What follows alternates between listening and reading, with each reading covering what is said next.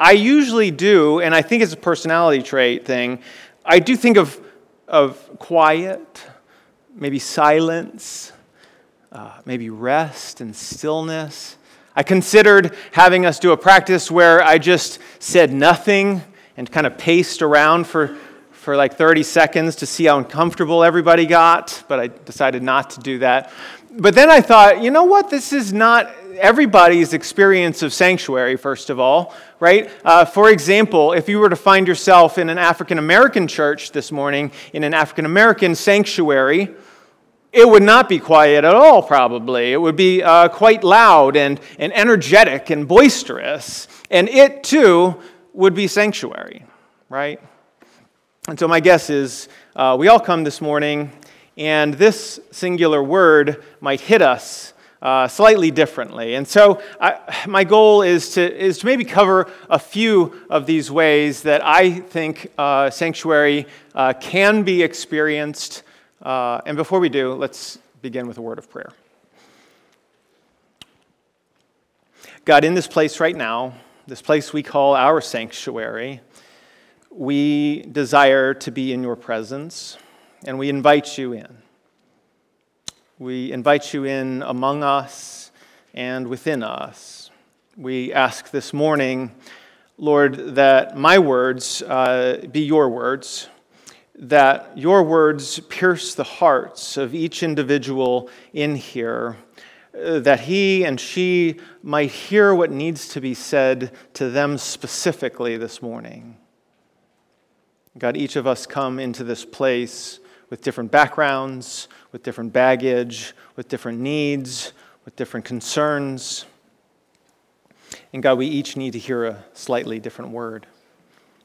I'm not capable of that, but you are. And that is what we ask for this morning. Amen.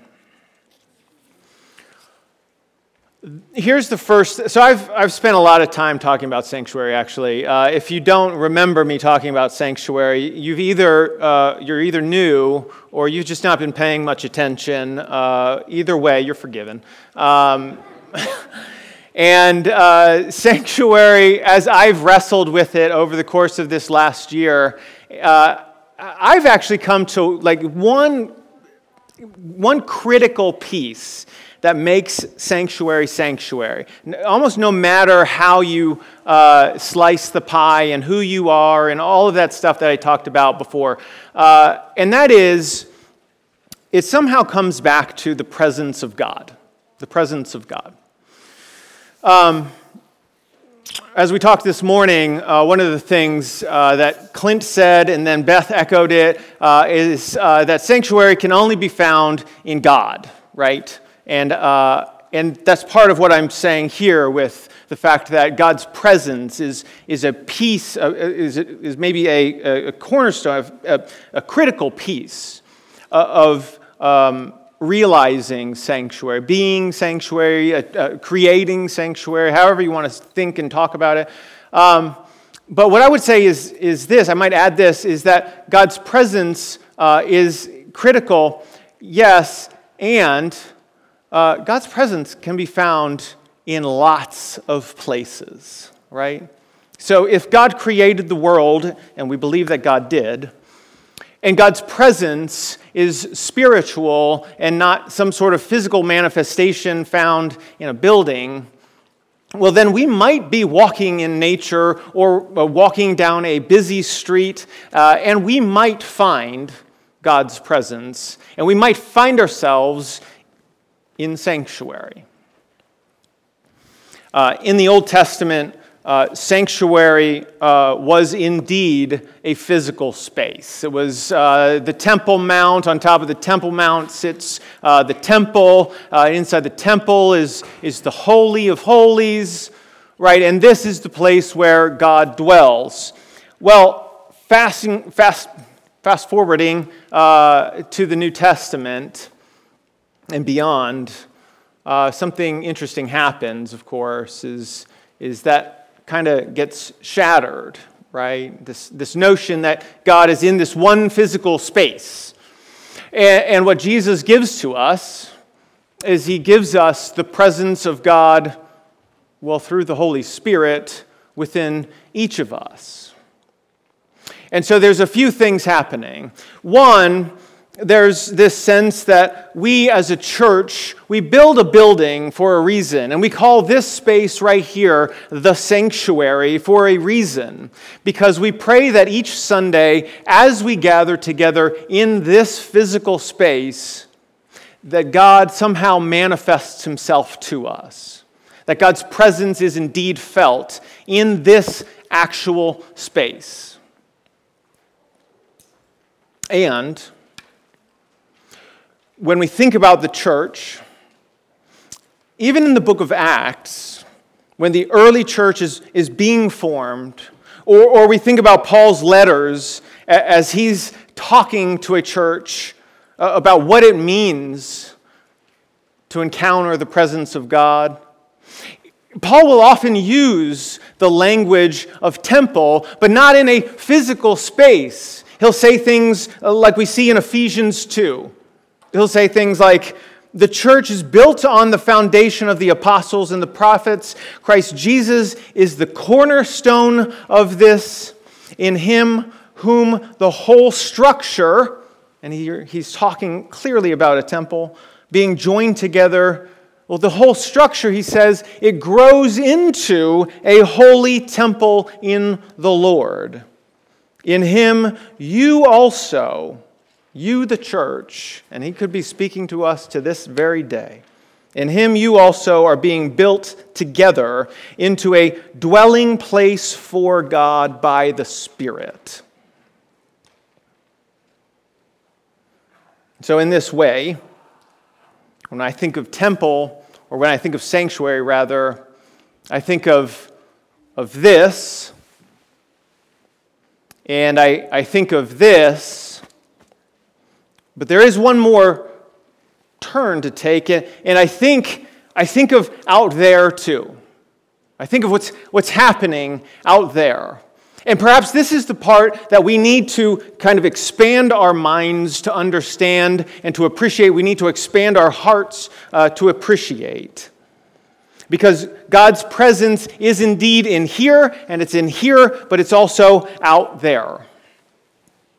The illustration I would want to use is from a guy named Brother Lawrence, who was a monk hundreds and hundreds of years ago, and he wrote this very small book that I commend to you called Practicing the Presence of God. Practicing the Presence of God. And if sanctuary is the presence of God, well then, this man, Brother Lawrence, he's convinced that actually the presence of God is not just intended for a certain day or a certain space, but is actually something we should be and can be encountering at any time. He's convinced that God's presence isn't just for Sunday morning, but it can and should be experienced in all that we do. His profession was, he was a cook, and he also washed dishes, and he was a monk.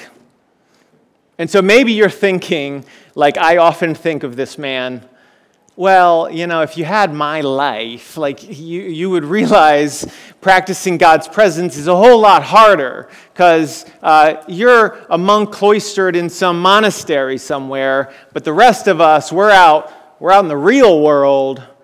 And to that I would say, yeah, I kind of agree. It's tough, this practicing the presence of God thing. It is genuinely tough. But this is what he says, and I'll read you a quote. He says, "The time of business does not differ with me from the time of prayer."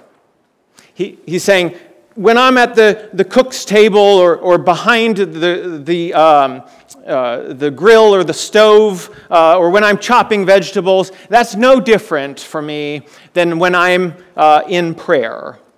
And he goes on, and in the noise and the clatter of my kitchen, while several persons are at the same time calling for different things, I possess God in as great tranquility as if I were on my knees.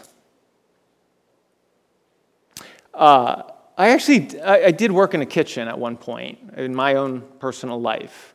I was a cook, at a place called The Cooker.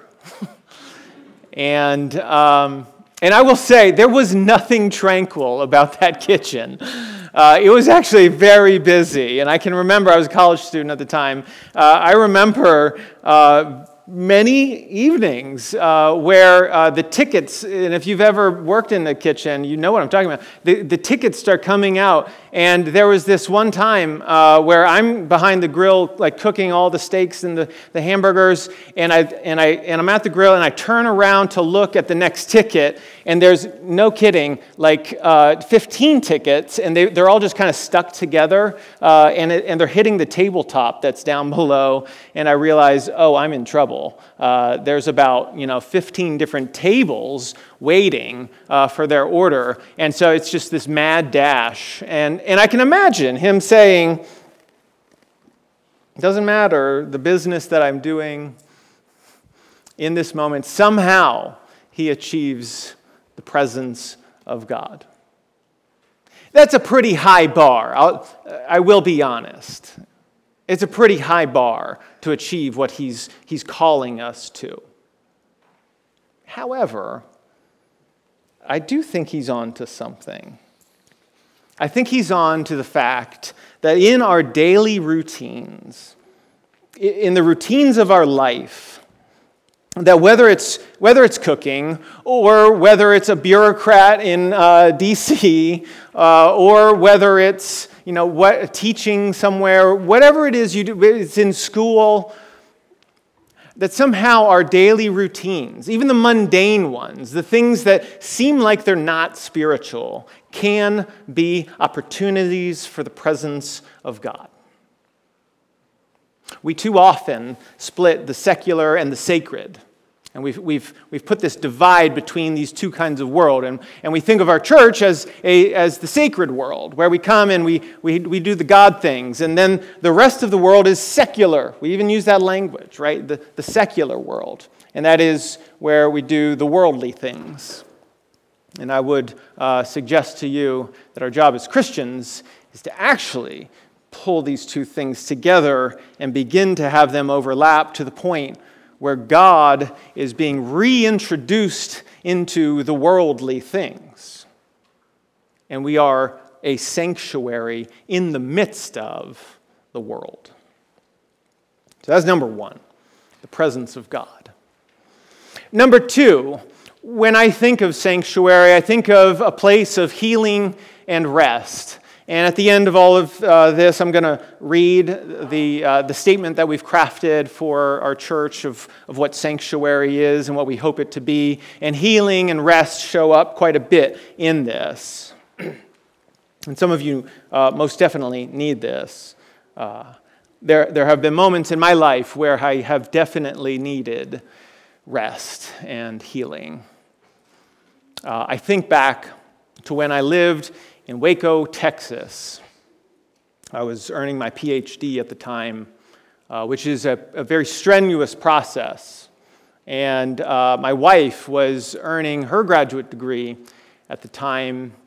And we were just starting to have children, so we had very little ones in the house. We were living on a postage stamp, is how we used to put it. We literally had one bedroom, a galley kitchen that led to a living room that was maybe the size of like this part of the stage, right? And that was our little apartment. And did I say we weren't making any money? And so this was our life. And we were living in a dormitory that had 600 freshman women in it, and it was quite grueling. It was, like I said, I needed rest. I needed it badly. And for me, I found this rest on a weekly basis at the church that we went to. And I actually don't remember, maybe I should have asked Kendall ahead of time, I don't know that we ever intentionally skipped church. Maybe we did. I do remember days where we both said, you know what, it would feel really good to just take the whole day off. But then what happened was, over time, that this church we went to was actually such a place of healing and rest that it became necessary to actually go and to attend and to be there, because every time I walked away, even if I walked in thinking, I don't want to be here, I would inevitably walk away thinking, I'm so glad I went. I feel refreshed. I feel rejuvenated. Like God has met me in that place, and He has healed me, and He has rested me during that time, and I'm ready to get back out there and to get beat up for 6 more days so that I can come back next Sunday and to be refreshed and rested and healed. And so some of you, I'm certain that's your experience in life, maybe right this moment. Maybe that's you right now. Parker Palmer, he's an author that I like quite a lot, actually. He has a lot of wisdom. And he says this about sanctuary. He says, sanctuary is as vital as breathing to me. Sometimes I find it in churches, monasteries, and other sites designated as sacred. But more often, I find it in places sacred to my soul. The natural world, the company of trustworthy friends, in solitary or shared silence, in the ambience of a good poem or good music. And then he says this. He says, sanctuary is wherever I find space, safe space, to regain my bearings, reclaim my soul, heal my wounds, and return to the world as a wounded healer. Sanctuary is where I find a safe space to regain my bearings, to reclaim my soul, to heal my wounds, and to return to the world as a wounded healer. I think there's something tremendously powerful about that. And my prayer is that this space and what we are doing here as a church, not just on Sunday mornings, but throughout the week in our Bible study, we are creating these kinds of experiences and these kinds of places where those who need healing can come in and walk out as wounded healers. Number 3, when I think of sanctuary, I think inevitably of worship. Maybe obviously so, right? Because, well, that's what we do here. We come to our sanctuary, and then we worship. I want to say just a little bit more about this, but a lot of this I'm just going to save for the next week, because next week we're actually talking about worship.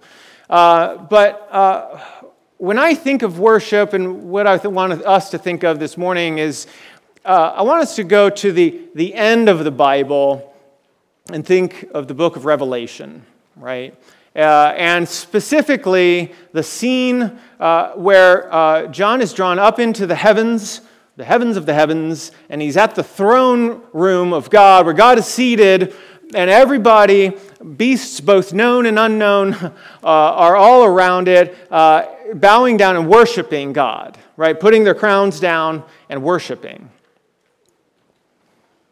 This is, in many ways, the sanctuary of sanctuaries, getting back to the presence of God. It is the presence of God, and in the presence of God, you do what? Well, you praise and you offer glory. Here's what I want to say, though, is cracking open this sacred secular divide, and well, maybe not cracking it open, but putting it back together, is that every act in our life could be, and maybe should be, an act of praise. It is all done in the presence of God, right? A.W. Tozer says that worshipers never leave church. We carry our sanctuary with us wherever we go. And so continuing on with what Brother Lawrence was trying to do in practicing the presence of God, I would add this with respect to worship. We are practicing the presence of God, and in doing so, we must be practicing the praise of God. even in the mundane things, or the seemingly mundane, or the worldly things, or the ordinary things, or whatever you want to call it. We should be, as the Bible says, praying at all times. And it feels like a lot. I'll just be honest. The praying at all times and the practicing the presence of God at all times and the praise at all times. And here's how I understand all of this. I understand all of this to be a life that is so dramatically changed and reformed into the kind of life that God has intended us to live, that it's not an act that we have to willfully say, I'm in this moment trying to praise God, or in this moment I'm trying to pray, but it's something that just comes and flows out quite naturally from us. It's a life lived that has been corrected, reformed, and now the lifeblood of God just flows from it. That still feels like a lot. I'll just be honest. But I do think that's what we're intended for. I think that's what redeemed humanity should and will look like. The real result, and this is critical, is that I'm not trying to trivialize prayer or kind of lower what praise is, or even lower a sense of what it means to be in the presence of God. What I'm actually doing is what I think God is doing and wanting to do since the beginning. We are trying to sanctify the mundane, the worldly, the ordinary things. We are making holy the regular activities of life. We are elevating our humanity in this way. God is elevating our humanity in this way. And the goodness of God's creation is elevated. We are doing what God so desires because it is what He is doing in the world. He is redeeming it and transforming it and putting it back together. And He is redeeming us and transforming us and putting us back together again. And the result of all of this is joy. Joy in the everyday, joy in the human things, joy in the stuff of earth, and yes, especially joy as we gather together to worship the Almighty. The fourth thing that I think of when I think of sanctuary, I think of fellowship. Fellowship. That's us, together. Last week we talked about family. I think of family too when I think of sanctuary. It's not on my list, but it's kind of connected with fellowship. And when I talked about it, I sent an email out and I asked you to respond to it, and a few of you did. And the question was, how do you make a house into a home? And it was interesting. The answers I got had little to do with the physical of the house itself, and really everything to do with the routines and the relationships in that house, right?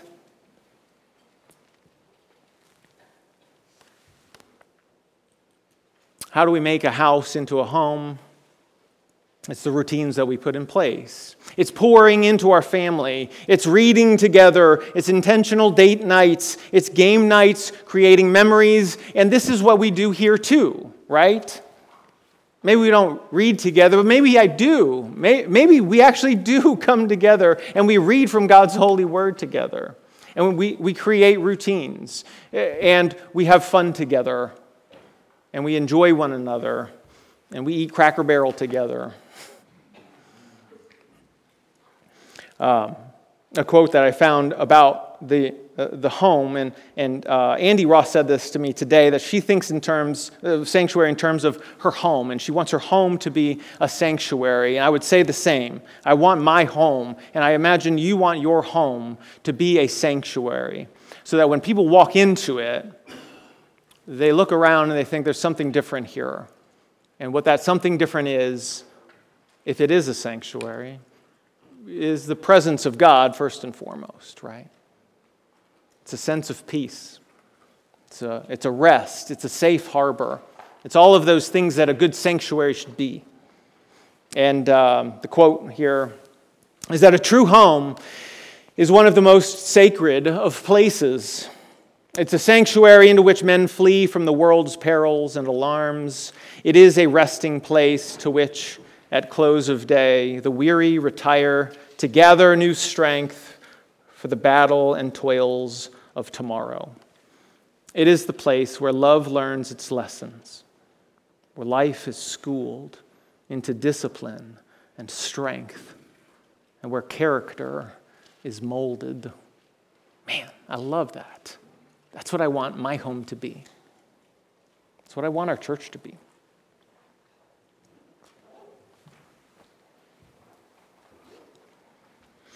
There was a Wednesday, I used to do these Wednesday, I need to get back to this. I used to do these Wednesday groups where we would talk about the sermon and the content of the sermon on Wednesday leading up to the Sunday ahead. And this was back when we were doing a different series, and we were talking about sanctuary. And the group, when I asked, like, what's a sanctuary? One of the things that came up was, this is sanctuary, like not the Sunday morning this, but the you and me together this. It's the fellowship, right? It's the people. The people are the sanctuary. And it's the moment where, and this is something Greg Young said, he said, it's when you're talking and you can just tell in the other person's eyes that they get you, right? And you feel safe in their presence. And there's a connection that gets made. And there are bonds that are being formed in that moment. Or as Scripture says it, where 2 or 3 are gathered, God's also supposed to be there, right?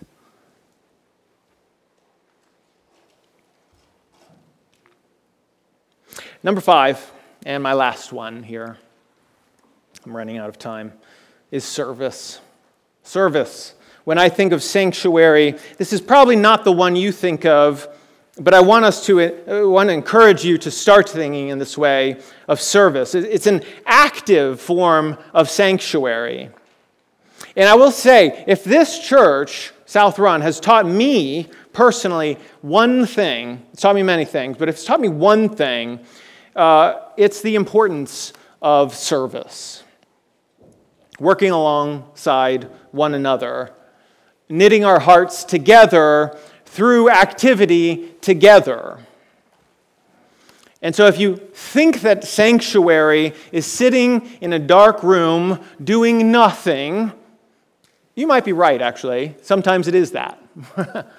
But sometimes it's having a ton of people in our parking lot serving the Afghan communities that are coming into Northern Virginia and pulling together homes, and our church coming together and doing this thing that unites our hearts together and that we all walk away from and we all say, man, we just made a difference and that feels good, and we know that God is in that.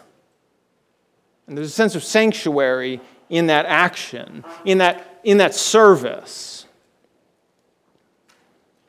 Your work, whatever the work may be, can and should be sanctuary if it is filled with God's presence. It will be filled with joy in that way. If it is sanctuary, it will be filled with meaning and purpose and relationship.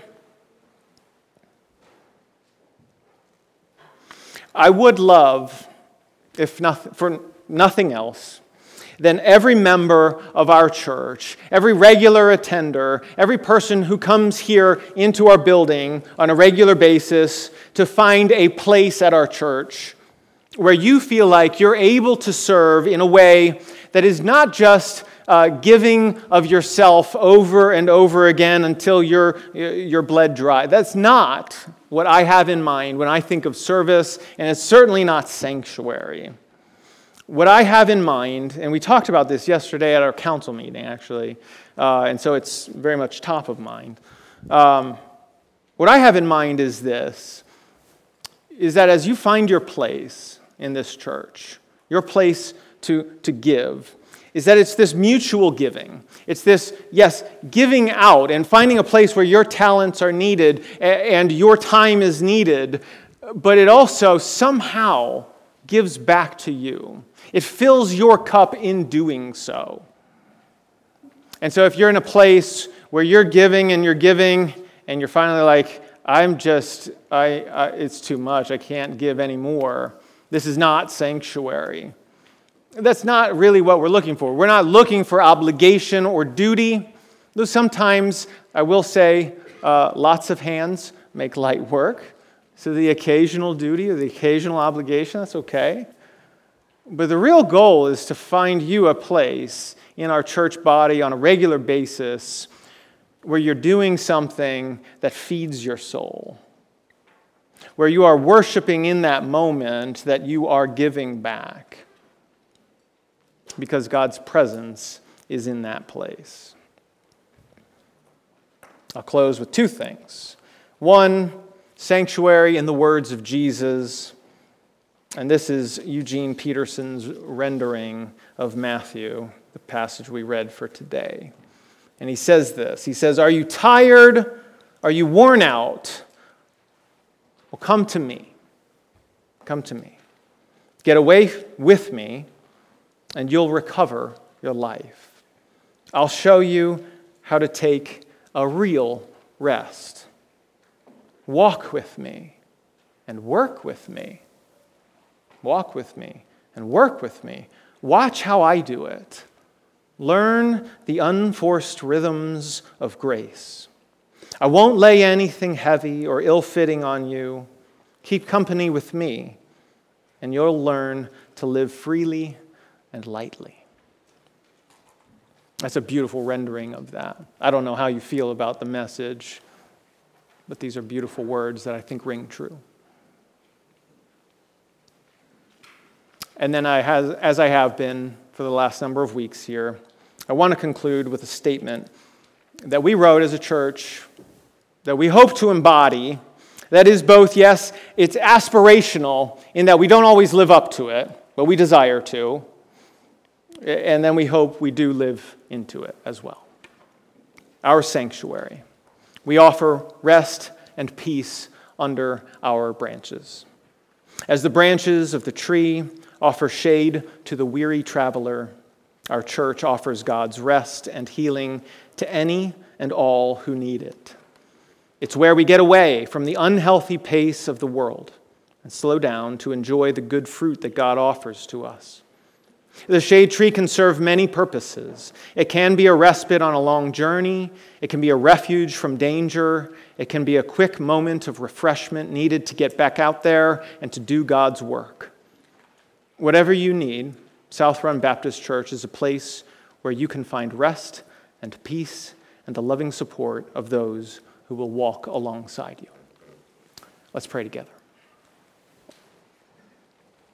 Heavenly Father, we come this morning and we know that you are a good God who desires our peace and our rest. And Jesus tells us that his yoke is easy and his burden is light. God, may we be a church that represents Jesus well. A church who does not desire to put heavy yokes upon people, but is actually a place where people can come and find the rest that you so desire. that we find sanctuary in all of its meanings. God, I am thankful for this church. In it, I find sanctuary. My family has found sanctuary. And I pray that others do too. I pray this in Jesus' name. Amen.